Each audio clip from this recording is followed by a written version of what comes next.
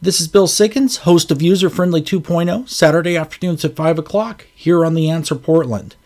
Did you try to pre-order a PlayStation 5 over the weekend? If so, did you have a rough time doing it?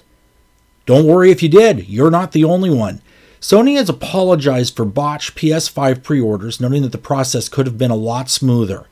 It promised that more consoles would be available to pre-order in the next few days, and that retailers would tell customers when these extra units would be available.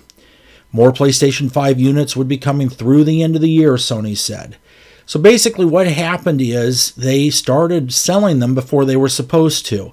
And this problem caused a lot of retailers to run out of inventory early and not be able to fill orders. In fact, retailer Amazon.com has warned clients that they may not get their units on the pre-order date, which is the whole reason for doing a pre-order.